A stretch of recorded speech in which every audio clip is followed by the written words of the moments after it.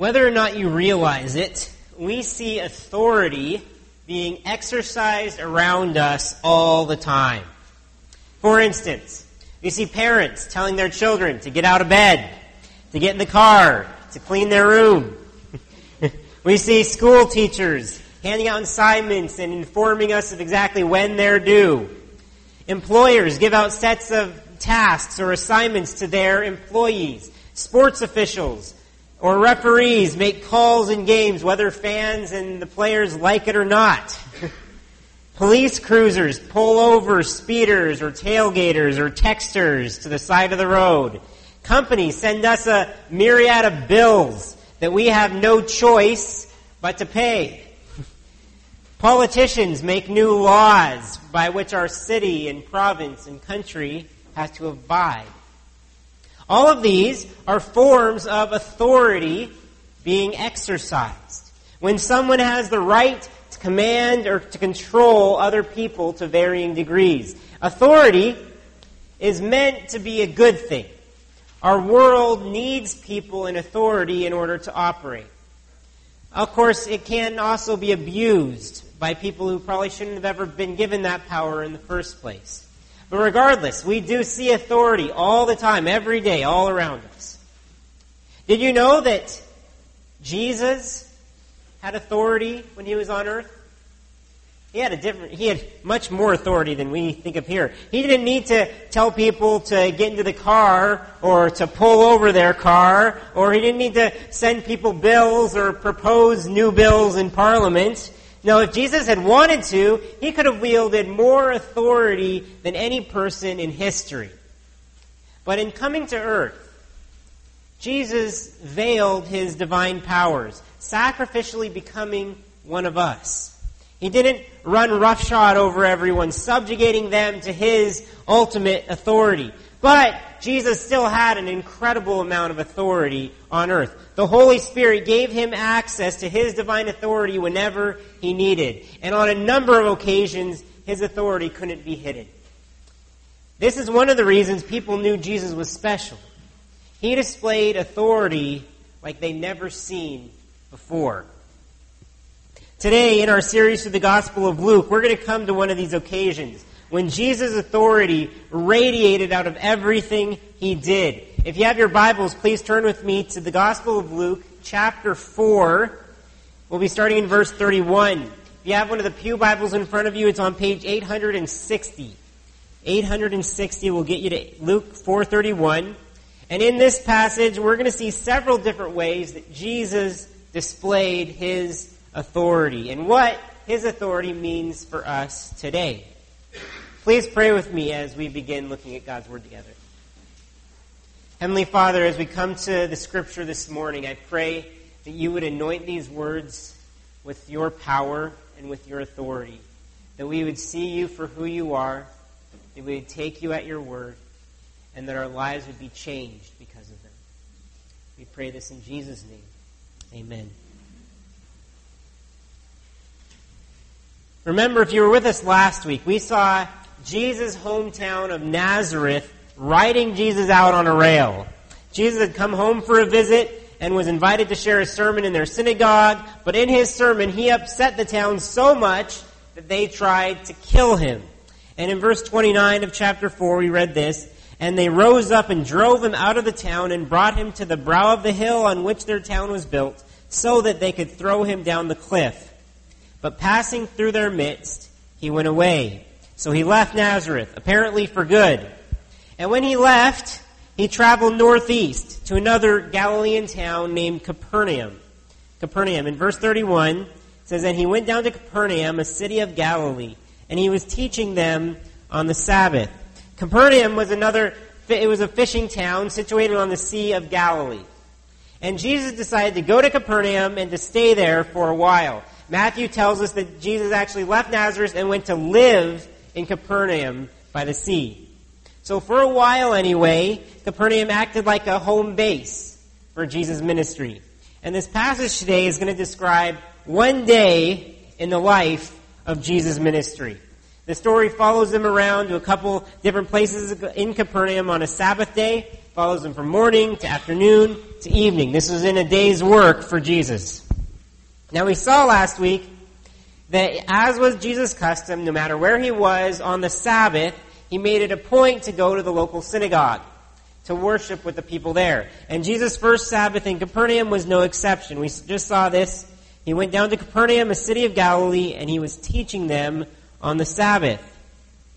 And just as in Nazareth, he was recognized as a good teacher, so he was asked to speak there. And as Jesus began to speak, the people began to perk up their ears.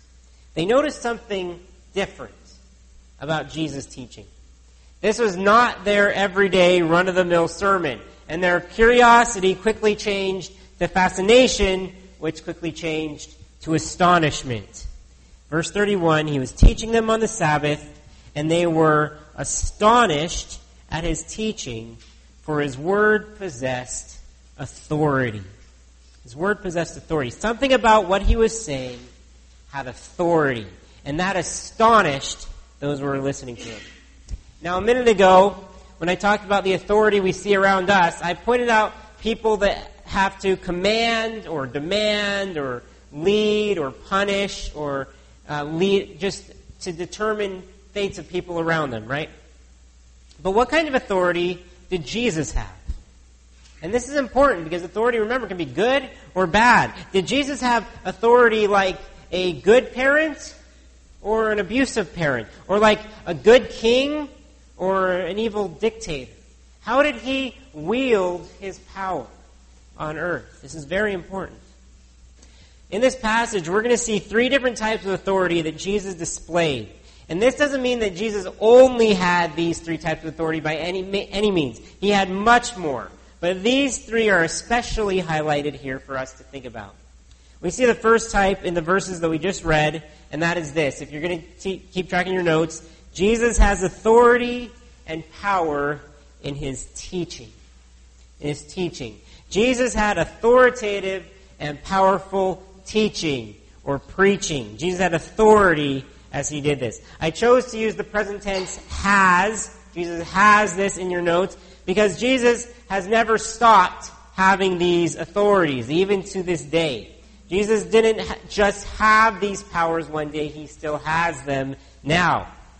Like we just read, he was teaching them on the Sabbath, and they were astonished at his teaching, for his word possessed authority.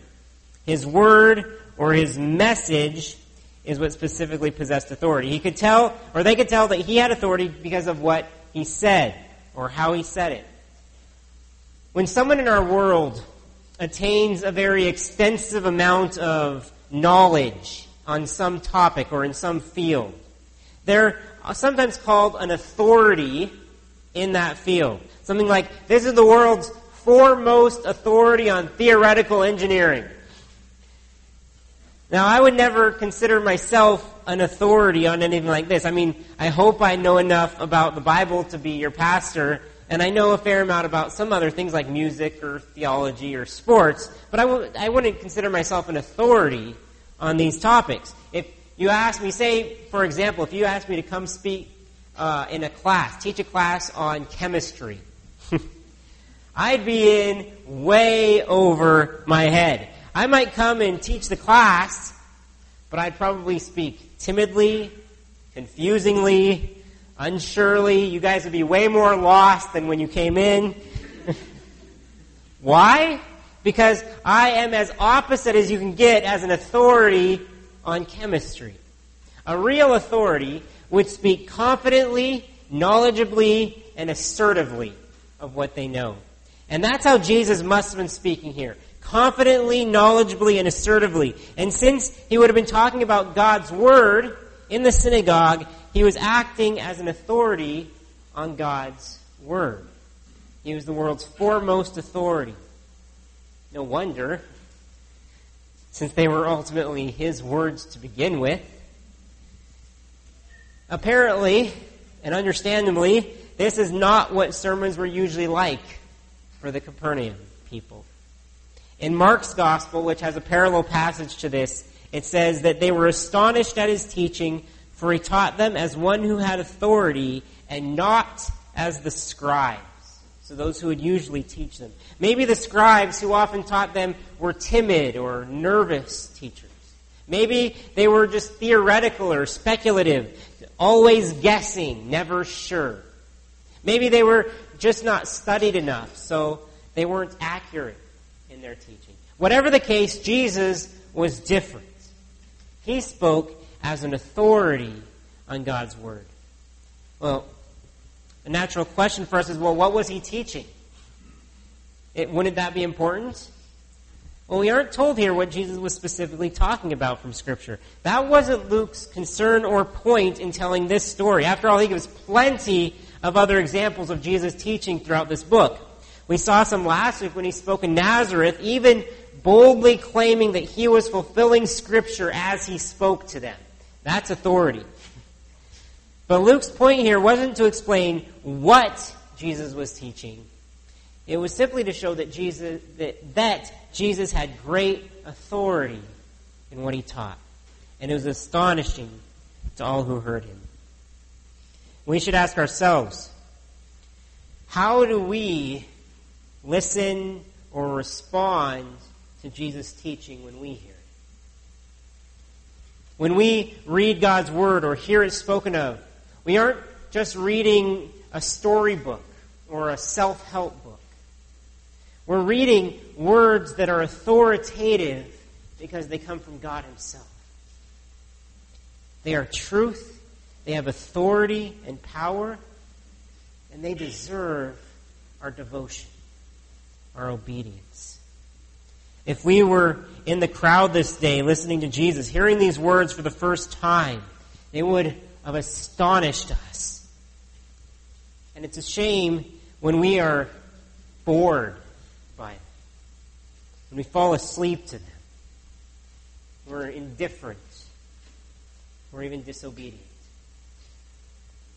Jesus has the authority to speak into our lives, to make demands of us, and to change our lives. So listen to Him. Pay attention. Listen to His Word. We have to ask, are we listening carefully? Are we studying faithfully? And are we responding obediently to Him?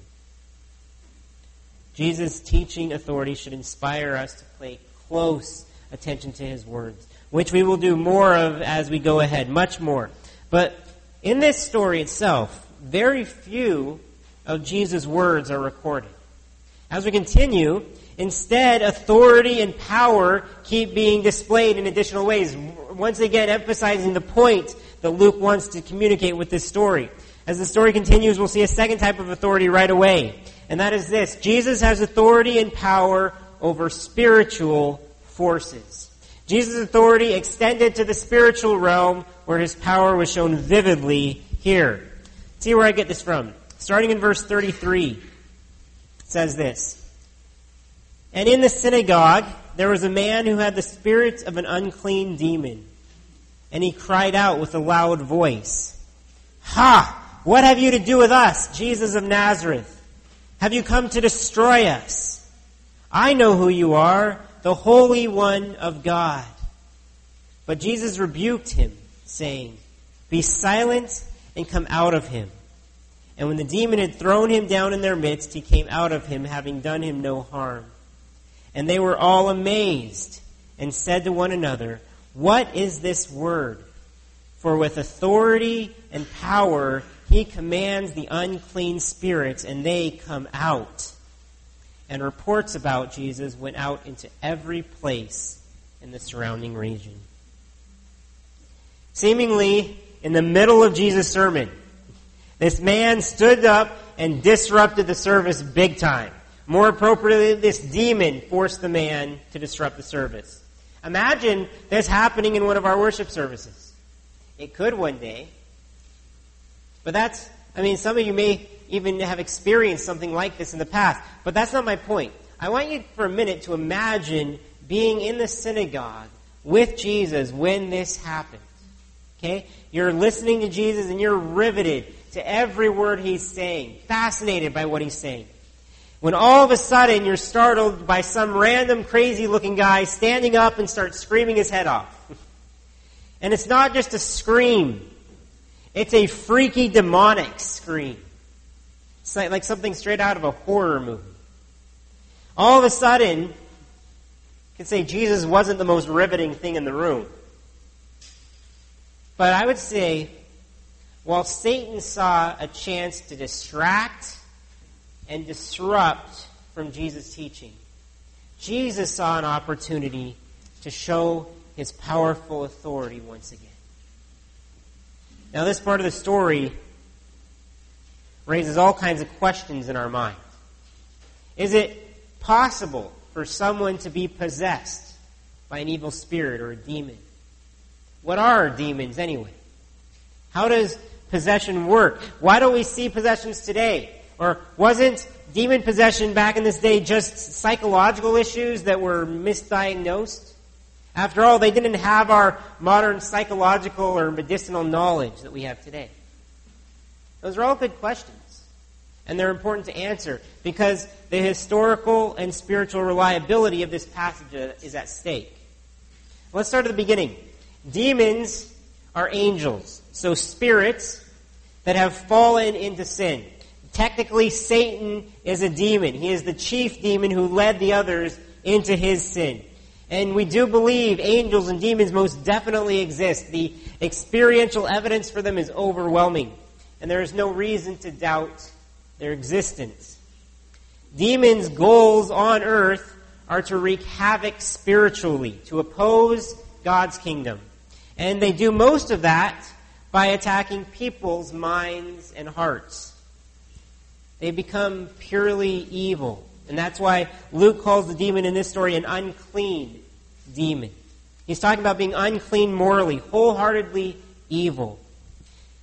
Since demons are spirits, not physical beings, they have the ability to enter into someone, to possess them. Charles Ryrie says that a demon is then able to exert direct control and influence over that person with certain derangement of mind and or body. So yes, we believe it is possible for someone to be demon-possessed. And on that note, I should also add, though, that we believe Christians cannot be possessed because we have the Holy Spirit indwelling inside us, and He protects us from that kind of influence. Although one could be oppressed by a demon and not possessed and taken control of.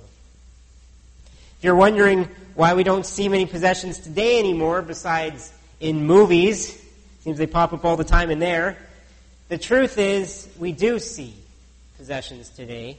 They just don't make the news, or they're explained away as something else. We also believe demon possessions were probably more frequent in Jesus' day, because in that day, Satan's kingdom was especially under attack from Jesus. If you want my theory about our day and age, I'll give it to you. Satan is no idiot. And he is crafty. He is creative. He is clever. And if you were Satan and you had an entire culture convinced that the supernatural is not real, and that naturalistic belief furthered your cause of fighting against God's kingdom, would you visibly show your power in that culture very often? Probably not. Demonic activity does seem to be much more active in other cultures and places around the world, where the supernatural is seen as a given fact. They'd laugh that we even questioned its existence. You know the popular quote? You've probably all heard it. The devil's greatest accomplishment is convincing the world that he doesn't exist. You think about it, after all, why wouldn't Satan have different strategies in different cultures? I have a feeling that Satan is purposely hiding much of his power in Western culture, instead choosing to work behind the scenes, fostering an anti-God naturalism. That's my theory anyway. Now, some scholars today read these stories in the Bible, and they believe that many of the demon possessions seen were nothing more than a psychological issue, such as schizophrenia or multiple personality disorder. But this is just reading a naturalistic presupposition into the text. If you think that the supernatural doesn't happen in the world, of course you're going to assume that demon possessions were something else. But if God is real, the supernatural is real, then there's no doubt, or there's no reason to doubt, that the Bible says and describes exactly what it means to describe. Psychological issues are serious problems, and many may have been misdiagnosed in the past. I'd say, likewise today, I believe many demon possessions are often misdiagnosed. These are two very real, very different conditions that are often confused for each other. One is physical, and the other is spiritual.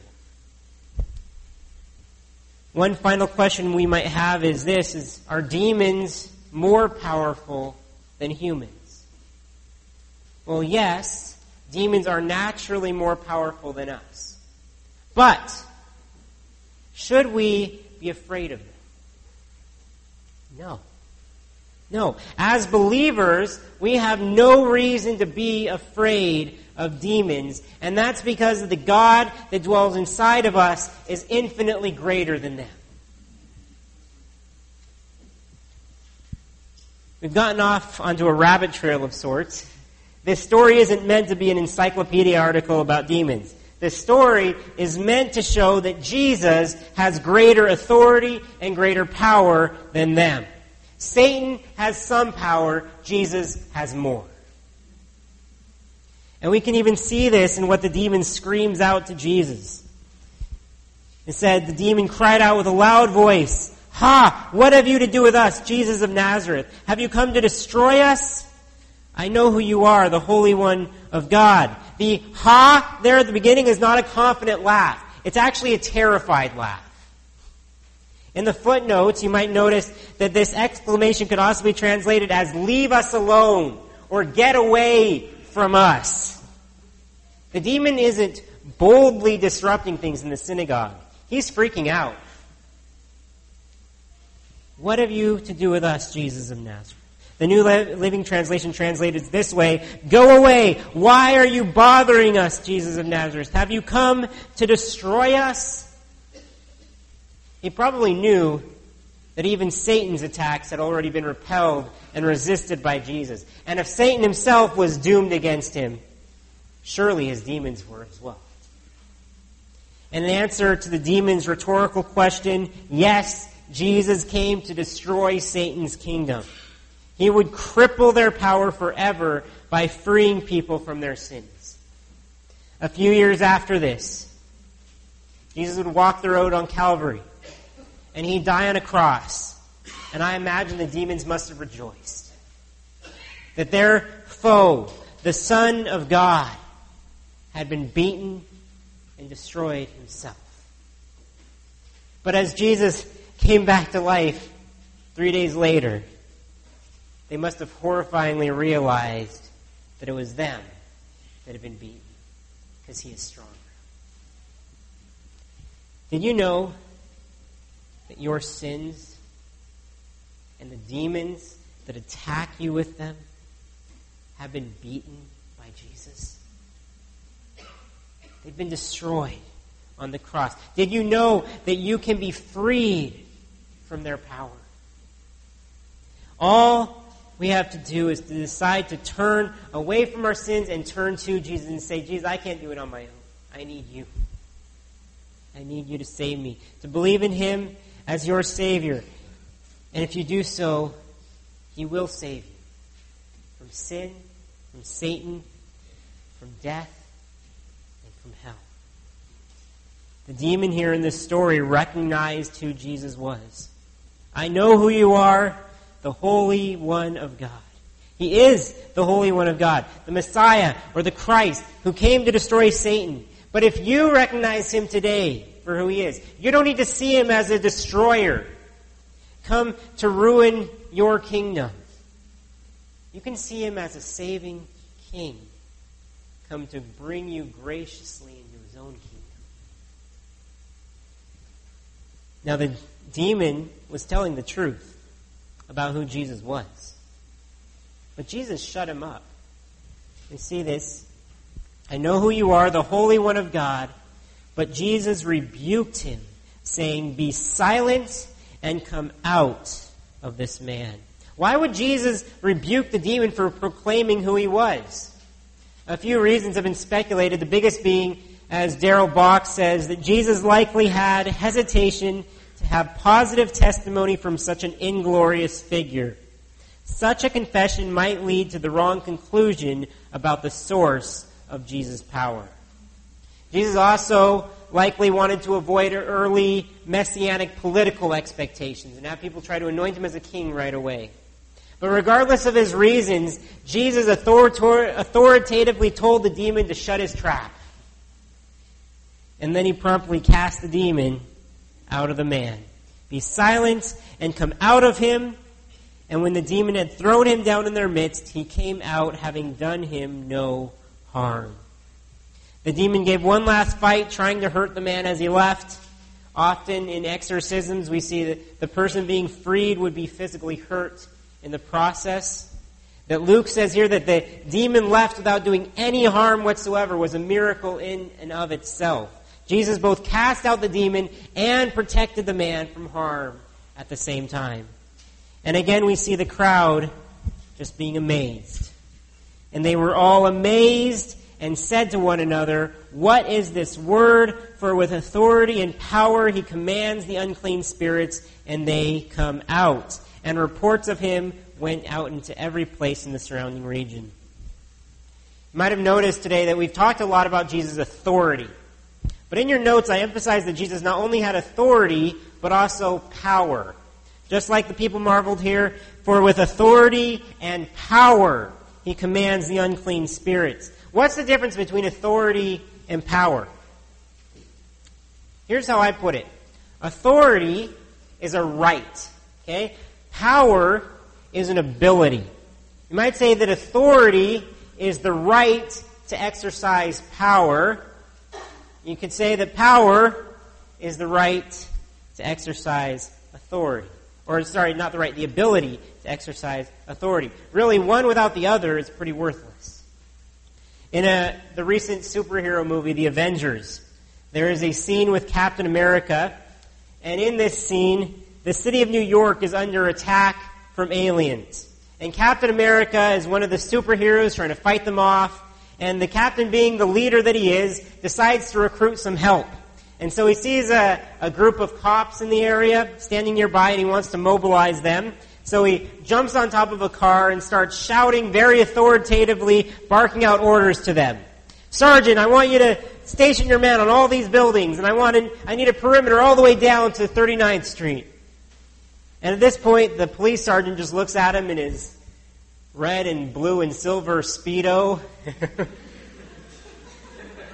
and says, "Why should I take orders from you?" And right then, several huge aliens come up and attack the Captain America. And he absolutely pulverizes these aliens in a matter of seconds. And that emphatically answered the sergeant's question. So he immediately turns around, eyes wide open, and starts barking out orders to his men, relaying the captain's orders. But do you see what happened in that scene? The cop questioned Captain America's authority. But the captain's power immediately backed up his authority. And in this story that we read in Scripture, this demon unwittingly gave Jesus' power a chance to back up his authority. They went hand in hand, and the demon stood no chance. Jesus not only had the authority to command spiritual forces as he wills, he has the power to back it up. And he displayed that power here. We can trust today that he will protect us, and he'll take care of us with his awesome power. Now remember, we said this passage shows an entire day of Jesus in Capernaum. All that was just the morning. Jesus' day was far from done. After the synagogue service, Jesus was invited to someone's home, but not for lunch, as you'd guess. This person wanted help. In verse 38, it says, "And Jesus arose and left the synagogue and entered Simon's house. Now Simon's mother-in-law was ill with a high fever, and they appealed to him on her behalf. Simon asked Jesus to come and see if he could help his mother-in-law. This is none other than Simon Peter, Jesus' well-known disciple. And Peter was likely already Jesus' disciple by this time. But right now, his mind was occupied by his mother-in-law, who was ailing in bed. She had a dangerous, high-grade fever and was bedridden because of it. Look what Jesus does in response to their appeal. In verse 39, and he stood over her and rebuked the fever, and it left her. And immediately she rose and began to serve them. We see one final form of authority and power in these verses. Not only does Jesus have teaching authority and spiritual authority, he also has authority and power over physical ailments. Jesus has authority over both the spiritual and the physical realm. Parents, do you ever stand over your children and rebuke them for doing something, especially if they're really young? No, you're not supposed to be pulling everything out of the garbage can. No, I don't want you playing in the toilet. Luke has a very interesting description of what Jesus did here to heal this woman. He says Jesus stood over her and rebuked the fever. He rebuked the fever. No, I don't want you harming this woman's body anymore. Now, obviously, inanimate objects don't have ears or spirits or anything like that. But Jesus used his words, once again, to show his power over nature. And he does this time and time again in his ministry. Whether it was commanding a fever, or a fig tree, or a storm. He had power there. And when the Creator speaks to its creation, creation listens. It says, he rebuked the fever,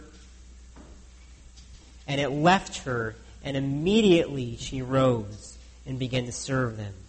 It was immediate healing. It left her completely. So immediate that she got up right away and started serving her guests. Imagine being this woman, lying in bed, being miserable with a fever, fluctuating between freezing and sweating, trying to sleep.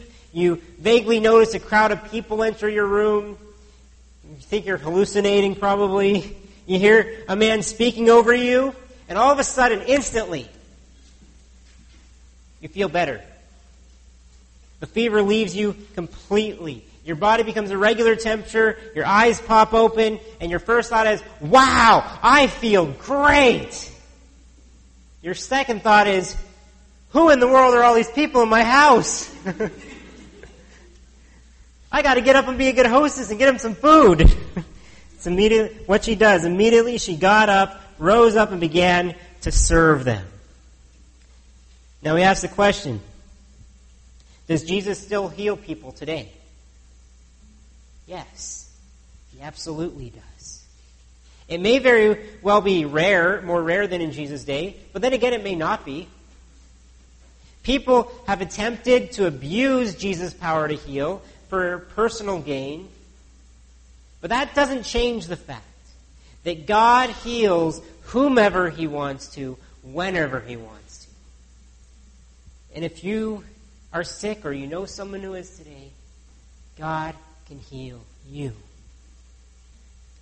We can pray for God to heal us or our loved ones in faith that he will heal. Sometimes he will answer our prayers in miraculous ways. Sometimes he'll answer our prayers by using natural means around us. Sometimes he'll answer our prayer by saying no, but then helping us through the trial. And that's because he's working something better in our lives. See, he cares for the whole person. Mind, heart, body, and spirit. And often, physical ailments may be used to strengthen our spirits. The point for us is that we have to trust him. We have to have faith in him. We have to pray in faith and trust him to work in our lives. He has the right to, and he has the ability to. Well, as you might imagine, this was also not an everyday occurrence for the people in Capernaum. Seeing a fever just immediately healed. And once people saw this happen, word got out fast, and Jesus was swamped. And say it was like feeding ducks. You feed a duck or two, and all of a sudden you've got a whole swarm of them begging for bread. And this brings us to the end of Jesus' day in verse 40. Now when the sun was setting, all those who had any who were sick with various diseases brought them to him. And he laid his hands on every one of them and healed them. And demons also came out of many, crying, "You are the Son of God!" But he rebuked them and would not allow them to speak because they knew that he was the Christ. The power that we've already seen today gets displayed exponentially to many more people. Many that had various diseases were brought, and he healed all of them. And many others that were demon-possessed were brought to him, and they were freed as well. And as demons would leave people, they found out who Jesus was, and they'd cry out, "You are the Son of God." But just as he had done earlier, Jesus shut them up too. It says he wouldn't allow them to speak because they knew he was the Christ. Jesus didn't want the praise from demons. His works spoke loudly enough. His authority and power were on full display. As we noticed earlier,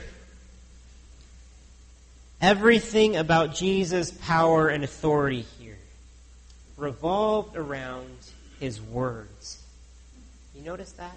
He spoke to teach, and the crowds were astonished at his authority. He spoke to demons, and they fled, petrified of his spiritual power. He spoke to heal the sick, and the diseases were vanquished completely. His word has unbelievable power. He was the Son of God, the Christ, the Holy One of God. The demons were right. But while Jesus didn't tolerate their surrender or their concessions and their confessions, he loves our surrender, our confessions of who he is. He wants us to be astonished by his words. He wants us to be amazed by his power and his authority and to trust him because of it. He wants us to praise him as Jesus Christ, the Holy Son of God. And if you've heard him speak today through his word, listen carefully to his powerful words. His words have the power to teach you, to protect you, and to heal you forever, physically and spiritually. And in response to his words, let us use our words to praise him for who he is, to sing of his great power to save. Let's pray.